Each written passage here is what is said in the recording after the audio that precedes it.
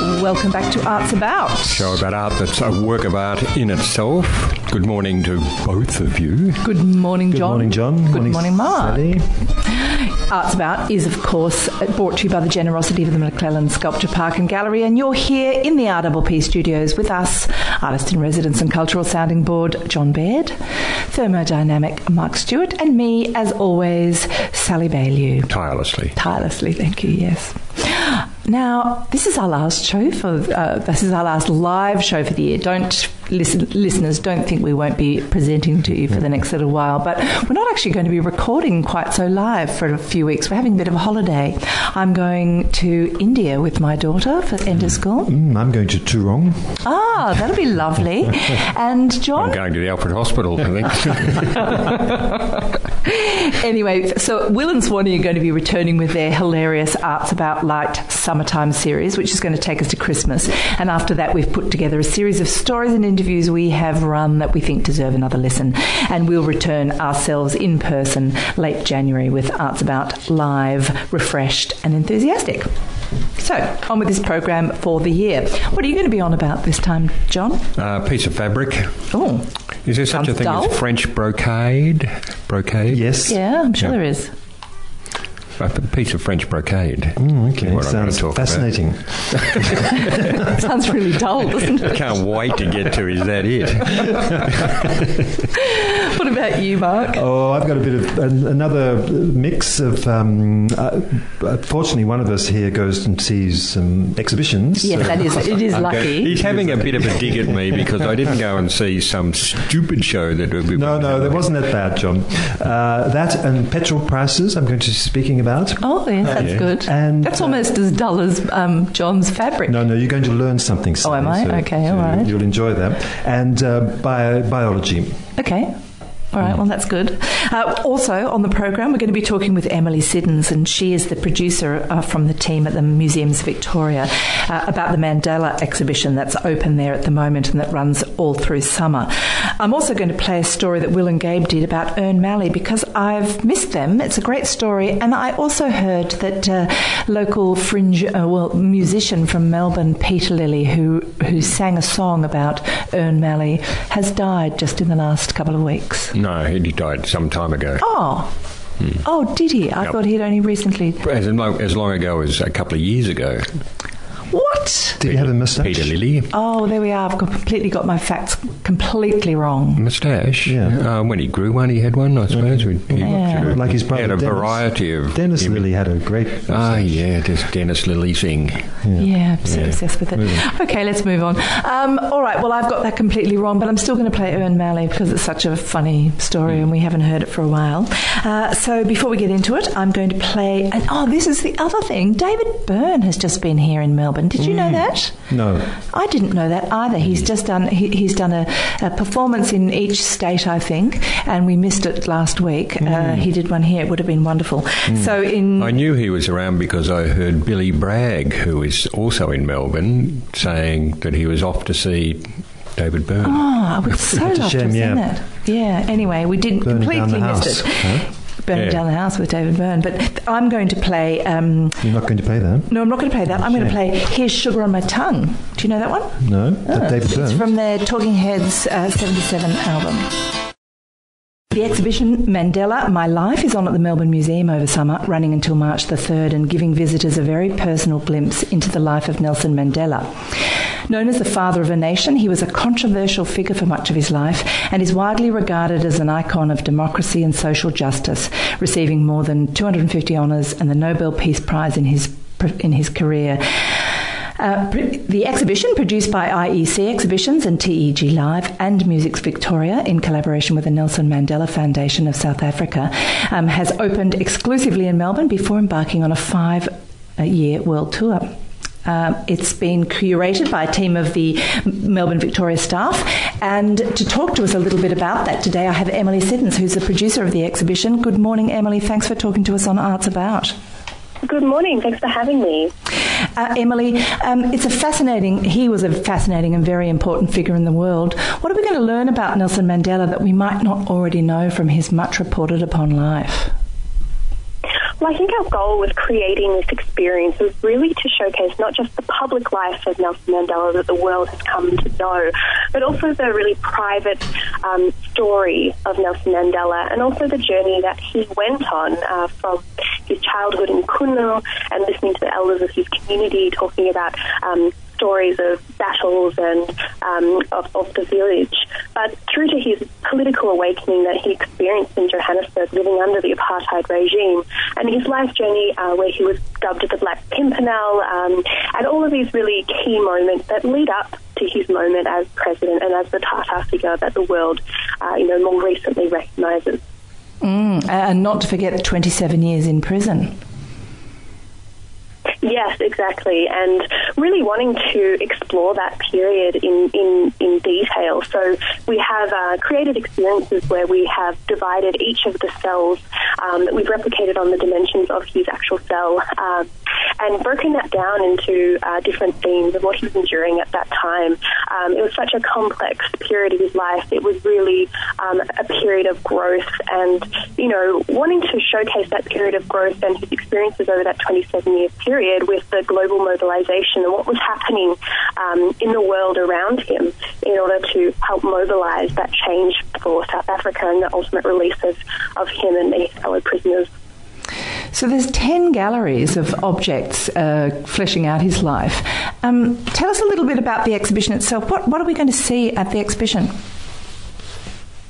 So in thinking about creating this exhibition, we wanted to create an experience that was very evocative and very emotive. And so it not only has over 200 objects that were personal belongings of Mandela's that we curated from different collections in South Africa, but we also created these highly immersive and cinematic experiences because we were really fortunate with the amount of content we had to work with. Obviously Mandela being a public figure, being so widely documented and being such a talented writer and wordsmith himself, we wanted to take his own voice and his own writings and draw on a first-person narrative to let him tell his story and take visitors on that journey throughout his life. So it really is a wonderful combination of these immersive theatrical experiences where you feel like you're hearing his story from him telling it to you, and then also seeing these beautiful objects, rich objects that belong to him throughout his life. And of course there's going to be quite a lot of multimedia in there. I think we're going to hear some of his speeches, aren't we? Oh, sorry, I've just lost you there. I think there's a multimedia, big multimedia part of this. We're actually going to be hearing some of his really important speeches, aren't we? Yeah, so the main cinematic experience, which is actually what visitors first encounter in the exhibition, transports them to the famous Rivonia trial of 1964.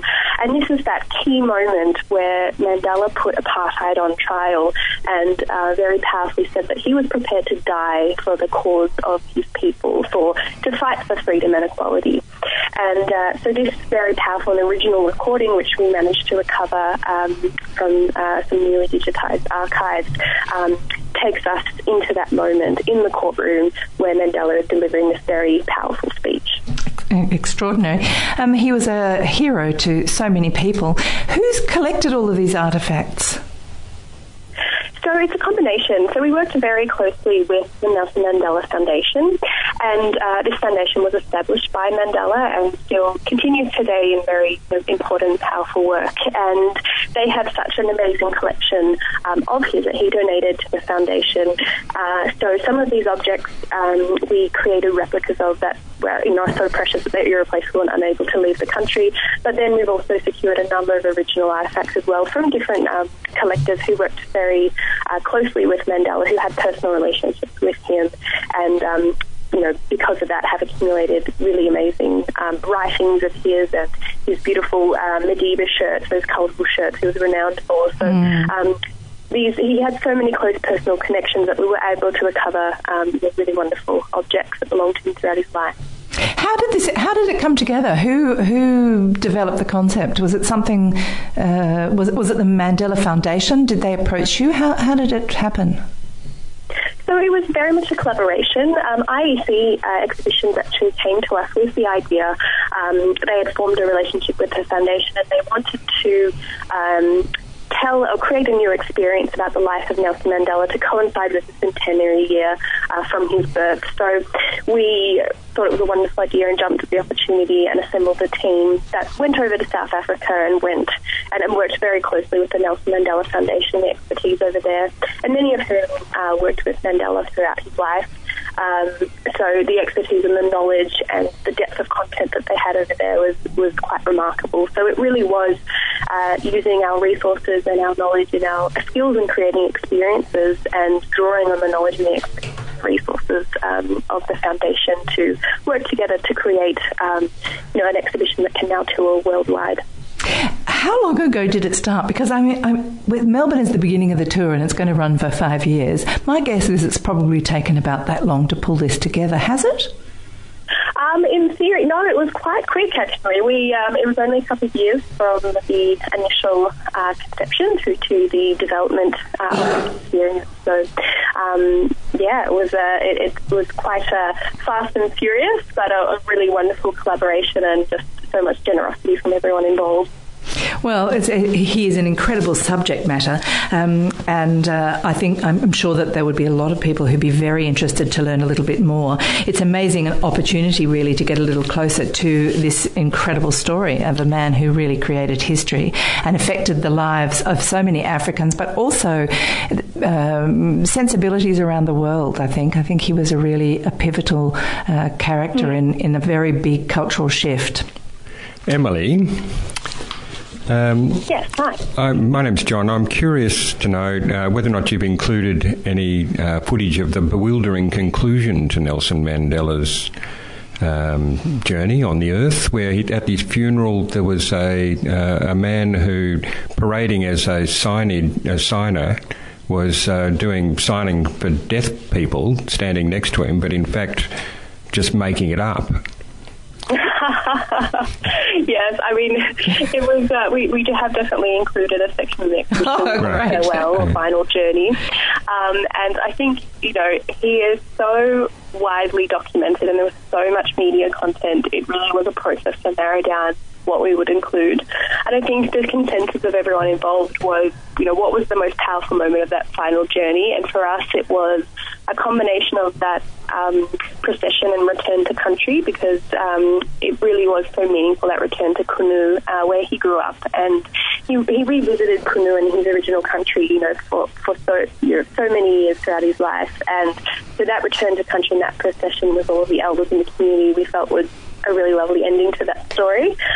But then also we've paired that with 95 phone messages, because on his passing they set up a voicemail service where you could leave a tribute message to him, and 95,000 messages were left from all around the world. So we sifted through all of these messages and found some really meaningful tributes in different languages from all over the world. So that's paired with that content. But yeah, certainly the choices are endless, and we could have had the entire procession of all those moments that went along with it. Fantastic. Well, the exhibition Mandela, My Life is running at the Melbourne Museum through until March the 3rd, so it's open all through summer. We actually have a double pass to give away to some of our lucky listeners. If you're listening to this and you'd like to go along, we have tickets for this. If you're the first one to contact us at the Arts About page, we'll arrange for the station to send tickets out to you. Thank you very much for talking to us today, Emily Siddons. It's very, it sounds like an extraordinary exhibition. Are you following it around the world yourself? No, unfortunately not. We create our baby and we let it go. And it goes around the world. So we hope that visitors enjoy it as much as our visitors in Melbourne have. Thanks so much for talking to us today. Great. Thank you so much for having me. See you later. Bye. See you. Well, now here's a couple of messages from our sponsors, and then we're going to come back with a story with Will and Dr. Gabe about Malley. Excellent. Good morning, everyone. I'm back here with Dr. Gabe North. Good morning, Gabe. Hi, Will. This time we're not in any exotic location. We've been in country New South Wales. We've been all over the place. We're actually in the RPP sound booth, in a spare one. There's some renovations going on in the studio. There's a new sauna being put in, various other things. So, jacuzzi, Will. Jacuzzi. So if there's any extraneous noise, we apologise in advance for that. Dr. Gabe has asked me to come in here this morning because you've got something to show me. What have you got? Well, it's a simple little picture, Will. And it's a very simple line drawing, but I wondered whether you could describe to the listening audience the picture that you're looking at. Well, it's a line drawing that I know it's been signed at the bottom, but it's just one that you're tempted to hold up the other way. It's upside down. It looks like a man in a hat, and it looks like there are some musical notes or something coming in the distance. It's a blue line drawing, and it's signed Nolan. Indeed it is. Can you tell us what this is? Yeah, that's actually a line rendering of Ern Malley. And Ern Malley, a very famous Australian poet, just before the Second World War came to prominence. His sister Ethel was the one who actually uncovered the works of Ern Malley. And Ethel, who Ern's sister, found a whole series of Ern's poems after his death in 1943. He was only 25 when he died of Graves' disease, and she submitted his body of work, or at least some samples first off, to the editor Max Harris, who was the editor of the Angry Penguins literary journal. Have you heard of Ern Malley? Look, I have. I know that our brief in this series of The Profound Thread is that we have to use our imagination. And I do know a bit about Ern Malley, and is that not precisely what we have to be using to consider Ern Malley? Indeed. In fact, what we're talking about, for those who haven't picked up on Will's cryptic comments, is that Ern Malley was a fictitious character. In fact, Robert Hughes calls it the greatest literary hoax of the 20th century, because Ern Malley didn't exist. He was the child, if you like, the creative child of two young chaps in Victoria Barracks in Melbourne, and that's James Macaulay and Harold Stewart, a couple of conservative Australian poets in their own spare time who wanted to take the mickey out of the modernist poets. So what they did was contrive a series of poems which were actually a pastiche of various literary works such as Shakespeare, Keats, Eliot, and thrown in the Oxford Dictionary, and crafted a number of poems under the name of Ern Malley, which he wanted Max Harris to take. They wanted Max Harris, obviously, to take the bait and print them in the Angry Penguins journal, which they subsequently did. I remember the scandal. I've read about the scandal at the time, and it was a huge scandal. I know that the edition of the Angry Penguins magazine, when it came out, they actually commissioned Sidney Nolan to paint a picture. Do you know about the picture on the front cover? Yes, indeed. That's a beautiful work of art, and a very famous one. In fact, Nolan subsequently did a number of images which were devoted to the subject of Ern Malley, and he wasn't the only one. So I suppose where we can tie in the profound thread in this regard, Will, is that Ern Malley, while he was fictitious, ended up inspiring a whole series of works of art, including the Archibald Prize-winning Gary Sheed's Ern Malley series, which depicts Ern Malley as a Christ-like figure. And his contention was that all creative people in this material world are inevitably sacrificed, and Ern becomes a surrogate Christ, which actually weaves in religious martyrdom that came to prominence in the Renaissance period.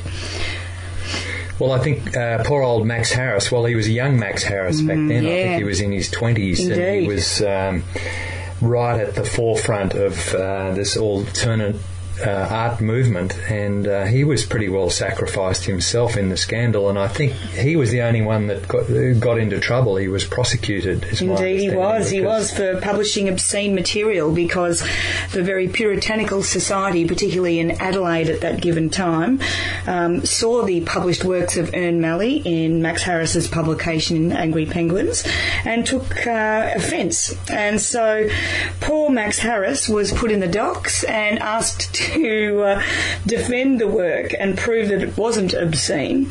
Max actually ended up getting fined. I think it was the princely sum of £5 plus some sort of suspended sentence for a few years as a consequence of the trial. And as a 20-year-old, that must have been quite an awakening. In fact, he ended up defending the whole situation for the next 40 years of his life. Well, the current thinking is that Macaulay and Stewart, the creators of Ern Malley, were probably a little bit too smart for their own good, because in later years, and certainly in my memory, when Max Harris was an older man, he was revisiting Ern Malley, and actually Robert Hughes the same, and there was an appreciation of the work that was created by intended to be an elaborate practical joke, but in fact the value of the work itself was appreciated quite strongly by Max Harris later, who said that sometimes the myth is greater than its creators. Absolutely. In fact, I think the greatest irony in the whole Ern Malley hoax is that in the Oxford Book of Australian Poetry, there is no work of Max Harris's, there is no work of James Macaulay's, there is a little bit of the poetry of Harold Stewart, but of course the person who is most featured with a number of poems in that particular publication is Ern Malley. Well, I guess in a modern it's ironic, isn't it? And probably in modern times we see the same thing with somebody called Norman Gunston. Everyone remembers Norman Gunston, and of course we know Gary MacDonald, but he seems to be lesser known than Norman Gunston, who was his creation. Absolutely, the avatar, if you like. And look, I think the interesting thing that comes out of the Ern Malley hoax is that while the editors, which was obviously not just Max Harris but John and Sunday Reid as well, they really did look like prized dopes when the Ern Malley hoax was exposed, and that they had been lauding Ern Malley. He was eulogised as one of two giants of contemporary Australian poetry, so they certainly had egg on their face. But the prevailing thought at the time, Will, was that somehow this retarded the growth of Australian modernism because the piss was taken out of it, when actually what comes out of it is a beautiful, a glorious legend, and it ended up inspiring so many modernist works. Well, genuine art is designed to provoke a reaction, and how you get that reaction it varies amongst different artists. If you want to slaughter a cow on the steps of Parliament House, or if you want to put a plastic crucifix in a jar of urine, or if you want to create a hoax modernist poet, the reaction was there. And the modern take on this, in my view, is that the act that they took in an elaborate practical joke was actually an act of artistic creation in itself, and so effective was it that it probably was over the heads of the creators themselves. You totally agree. It took on a life of its own, as did Ern Malley, of course. So I suppose what comes out of this in terms of a critique of is not a critique of Australian modernist poetry, but how such an event inspired a chain of events that results in the legend that we have today, and the beautiful oeuvre of artworks not only by Nolan but by Gary Sheed. So we can be very grateful to James Macaulay and Harold Stewart for their creation.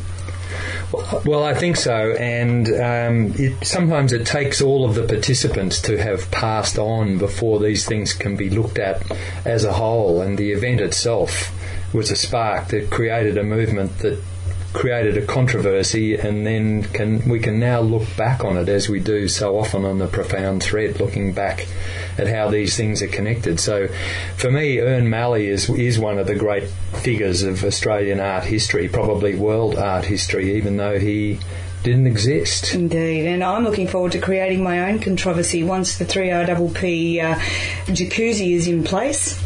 So stay tuned. We might do a future edition of the Profound Thread in Partially Submerged and Naked. Well, I look forward to that for sure, and I think we could probably get Swanee involved in that as well. I know he'd be up for it. So why don't we sign off? Thanks again, Dr. Gabe North. It's another edition of the Profound Thread, and we look forward to doing some more next time. Excellent. Lovely to talk to you, Will. We'll go back to you in the studio. And now it's time for John On. Forgot to put our mics on. John, just before we begin, I'm surprised that James, whatever his name was, and the other guy didn't try to write more poetry in the same vein. These days, postmodernist theory would tell you that they, in fact, were writing poetry with snippets of other poems put together in a way that they thought might please someone or alarm someone. So, but they didn't keep doing that because the whole thing kind of blew up in everyone's face, really. What year was it? In the 1940s. 1940, okay. Because I know Dylan Thomas apparently used to write a lot of his poems. He'd write them in one way, and then he'd write them in reverse. So he'd get he had more effect by writing in reverse sometimes. So just by changing the words around. Dylan Thomas, the master of silence. The master. So we're moving on to the fabric, John. Up at the top end of Burke Street, where Pellegrini's is, yes. And the Florentino Wine Bar. There is also, or was, no more is, but was, the Job Warehouse, yes. which is a big fabric kind of shop, a big, huge supply of rolls of fabric in there. And generally speaking, just one old chap in there looking after the business. He was a bit scary, actually. I was always a bit terrified to go in there. He was gruff. Yes. You needed to know exactly what you want. You couldn't go in and look. I went in not knowing what I wanted, but I had decided that I wanted a bit of brocade, English brocade, to cut up and stick on a painting. And I thought I might be able to get a little bit of that there. And I asked the gruff man whether or not he had any English brocade. And he said, I have some French. And we went out the back, and as he said, I'm going to have to schlep all this stuff out of here, and it's way down the bottom, and I hope you really know what you're talking about, and you're going to have to buy some of this by the time I've worked to get all this. You only wanted about half a metre, of course, didn't you? Well, he wouldn't sell less than a metre. Right. But we got this roll out in the end, and it was absolutely beautiful in a kind of indigo blue with gold fleur-de-lis and white and off-white pointed stars. Was really quite beautiful, and furniture fabric, so quite heavy. And he said to me, how much of this do you want? Because he could see that I was delighted by it. Yeah. And I said, well, as little as I can buy. And he said, well, that would be a metre. I said, well, how much is it a metre? And he said, $240 a metre. Yeah.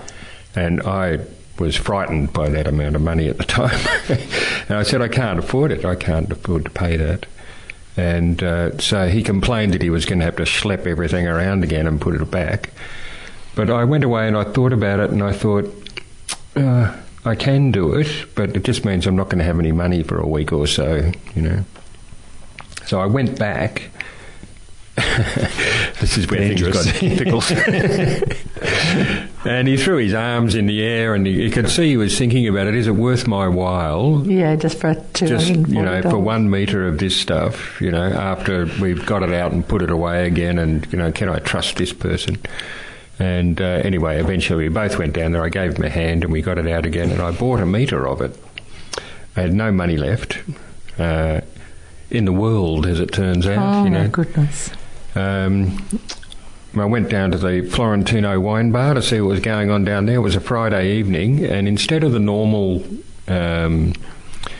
architects and artists that are there on a Saturday, it was full of journalists and other people, other types. And I was showing them all this bit of fabric. Everyone was quite amazed at how beautiful it was. And the story got around the bar that this bit of fabric belongs to that fellow over there, and he's just bought it with all the money that he had in the world, so you shouldn't really buy him a drink. And they continued to do that, and they bought me a lot of Negronis. And I do love a Negroni. Things got quite sort of bewildering. And I lived at the time in a studio not far from the Florentino. If you walked over the road and through past the car park and then in between the Lyceum and the Melbourne Club out to Burke Street and over the road again and down a lane, that's where I was. And no ladders involved. Pardon? No ladders involved. No ladders, no, not yet. But I went home and I woke in the morning feeling gruff and sore. No fabric. And I knew it. Yeah, so I rang a friend of mine who'd been there the evening before, and he had a radio show on 3RRR, the Yorick Club, and I told him he was going to do that on that Saturday morning. And I told him that I'd lost this piece of fabric, and he put the alert out over the air that I'd lost this piece of French brocade, and that if it could be returned to the radio station or to Florentino's, then John would be very happy. And about 3 or 4 days later, there was a horn tooting outside my studio and a bit of a wolf whistle going on, and I stuck my head out the window and there was a woman out there holding up my fabric. And I had let her in and I thanked her and put the fabric down. I pinned it up on the wall actually and admired it for a while. But at this point, Mark, no ladder, no, but I had found that the building next door to me, I could get access to the building through a back kind of sliding goods door, and the building was derelict at the time. And I went up to the top of the building, and there'd been something up there, an apartment perhaps, I thought, or something like that. There seemed to be a kitchen, but I figured out, in fact, it wasn't a kitchen, it was a bar, and there'd been some sort of club up there, and there was no one there. And I kind of moved in a bit, and I pinned my bit of fabric up on the wall, and I knew a man from the science club who was a locksmith, and we changed the lock on the front of the building, and I had access to it, and I was loving it. I had a terrific time in there, until one morning there was a note on the door that said, "Please bring this number. If you're trying to enter this building, please bring this number," and the lock had been changed again. And I rang the number, and the owner of the building, Max Moore, who'd built the Hyatt Hotel, said, "I understand you've got access to the building, you've been using it, I want you to stop doing that." And I said, "Well, there's a bit of stuff in there, I'd like to get out." And he said, "Bad luck." And I never saw that fabric again. No. What a I'd love to, though. So if anybody knows where that piece of fabric is... Oh, it's probably under a pile John, of rubble. you could go and buy some more. That's true. Job warehouse is shut now. It is. I wonder what happened to all that. Yes, Mark, that's it. Okay. That's it. I was actually looking forward to hearing where that piece of fabric, which painting that piece of fabric might be. I should have. I love that. I loved it so much I couldn't cut it up. Oh, really? Okay, so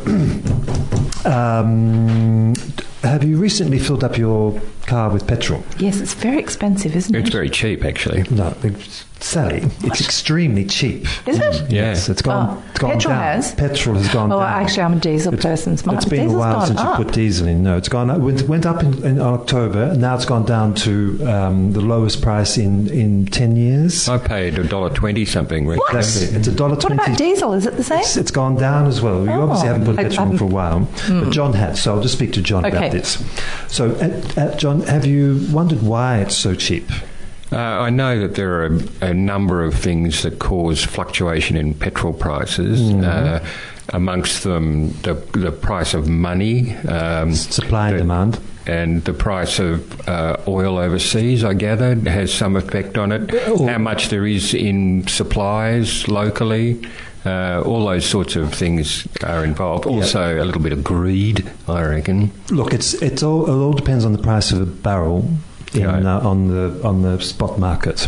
Right. It's gone down from it was up to 66. It's gone down to it was even higher. It was about 80 in October. So why has it gone down? It's gone down to about 50. But the reason it's gone down so low is because of fracking. Okay? Yeah. Now, when you mention the word fracking in Australia, everybody goes, they seem to freak out about it without knowing actually very much about it at all. So I'm just going to give you a quick synopsis. Well, I'm sure Sally doesn't want to have fracking all sorts of poisonous liquids forced into the ground in her front paddock. Well, no, it's not. It's not so much poisonous liquid. It's water and sand. Yes. And they use a bit of gel as well now and then. But I'm not going to talk about that. I'm talking about where it began. It began in the Civil War in America. Did it? When they realized that they could blow up stuff with torpedoes, and they were torpedoing canals which were getting in the way of the battlefield. Right. And there's this one guy called Colonel Edward A.L. Roberts. He could see how they could do this, and so it was called superincumbent fluid tamping. And they realized they could actually just blow up the oil wells and get the oil out, but it wasn't really very productive, economically feasible, until a man called George P. Mitchell from Texas, who worked for 20 years with a lot of people doubting him, with hydraulic fracking and horizontal drilling. So what did they want the oil for?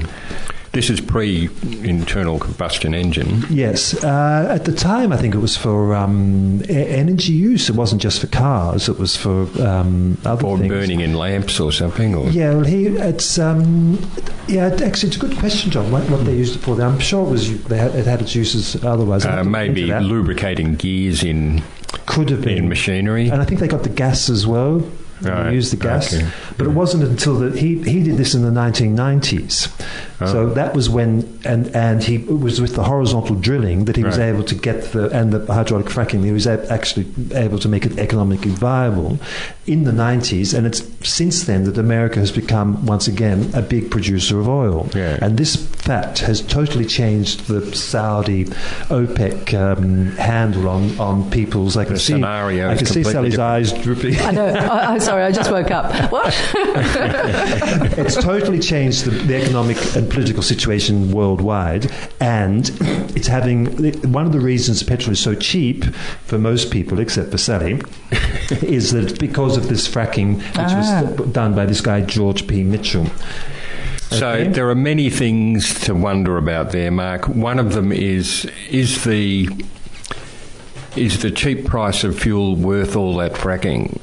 For me, it's not so much the cheap price; it's the idea that they're stopping the Saudis and the rest of the OPEC, Russia as well, having so much power on. Well, is that worth the environmental damage that fracking causes? Well, this is something which is it's a myth in many ways, because when it began, a myth. People, well, John, look, it's very much a myth in a lot of cases. We remember seeing those images of people lighting up their taps, because they were getting the oil coming through. We haven't heard anything about that recently. No. Okay? So, they're talking about starting fracking on farms in Western Australia. The farmers themselves, obviously, mining has dropped down, so they're looking into fracking. It will come here, and it will be clean eventually, clean enough.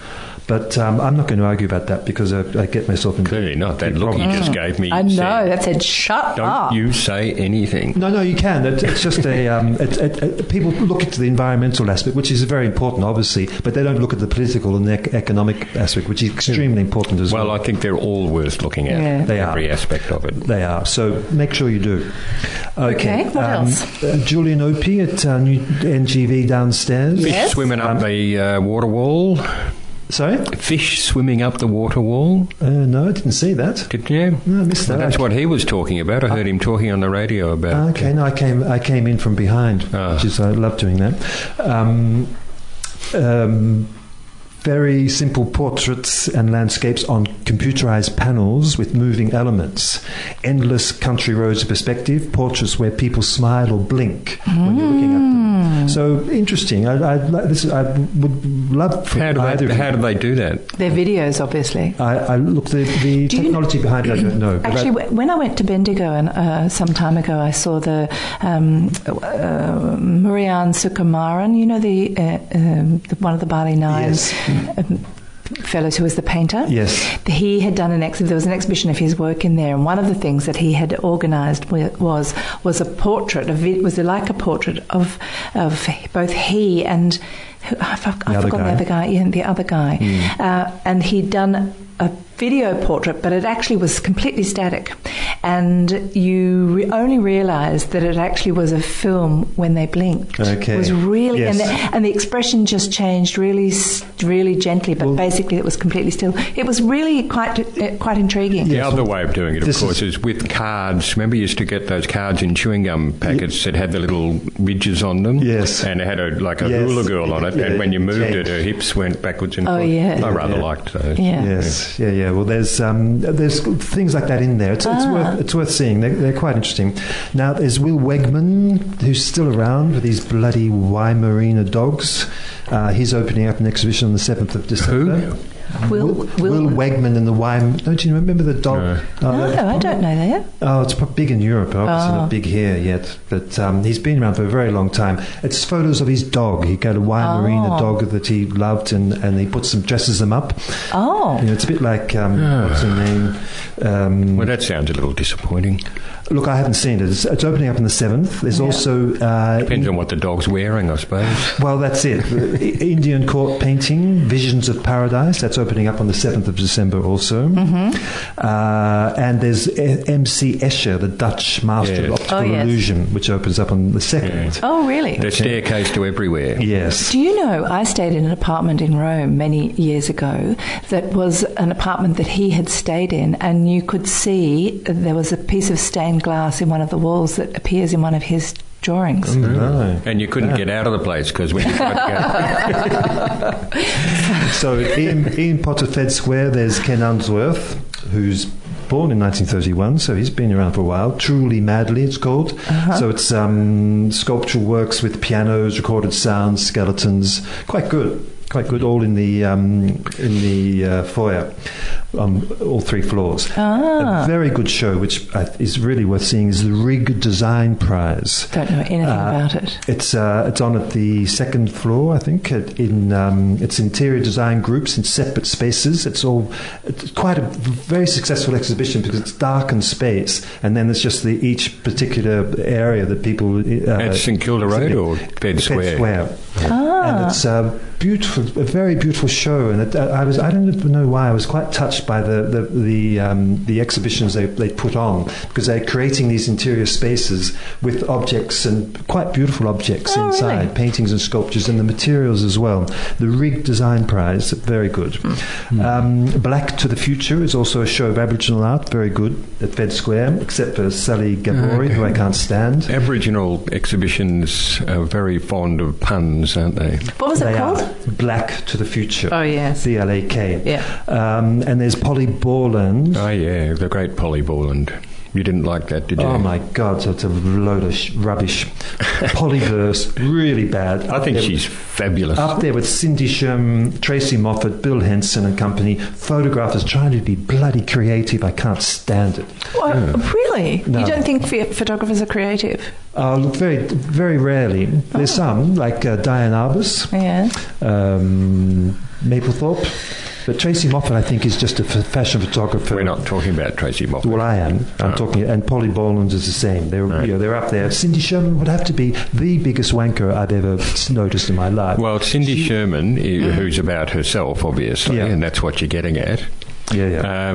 But it's just the photography is less part of what she does. I know, she's creating these situations, she's dressing up herself and giving all these prosthetics on and, showing these horrible, just horrible stuff. And she's a multi-millionaire. She's got a whole building to herself in New York. How foul. Oh, okay, well, you've only got a minute. Okay, Sleeping Beauties. Yes, what's that? Have you heard about them? The Sleeping Giants, sorry. Sleeping Giants. Hashtag assassins with Twitter. No. They're coming to Australia. They're here already. And they if they don't like something or somebody, they have a Twitter war. They sort of flood them, and they get onto their sponsors, and they stop. For example, Alan Jones of 2GB has been attacked by the Sleeping Giants. How do you get disliked? Do you deserve by saying something wrong, or by producing mostly they attack the advertisers who are funding these people. Well, you better be careful. I know. Well, that's what I thought. This guy, it is inevitable, I think, actually, in a way, because that people would learn how to arm themselves against this. The thing, and they're anonymous. Yeah. This is the thing. They can attack, and apparently you can just be 10 people, and you can get these Twitter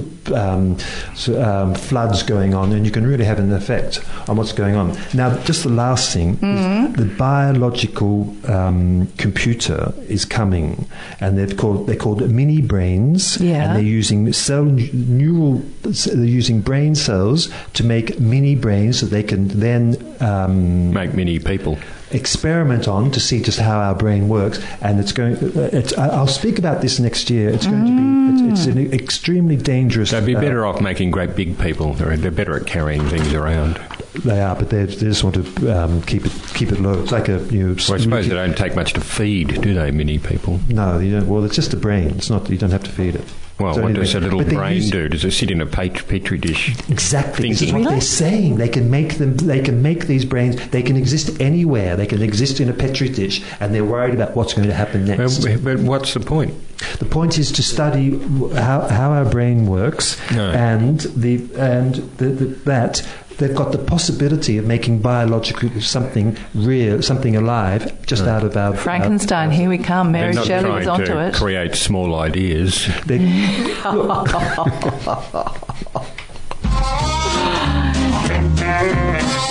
Hey, if you've just tuned in, you've missed Arts About, and it's the last one that we're doing live for the year. So, but you can hear our repeat on Wednesdays at 12. And of course, as I mentioned at the beginning of the program, we've got a whole series of different shows coming to you over the holiday season. Will and Swanee are presenting their Arts About Light until Christmas time, and then after that, we're going to be bringing you some of our highlights of different interviews and stories that we've run throughout the year.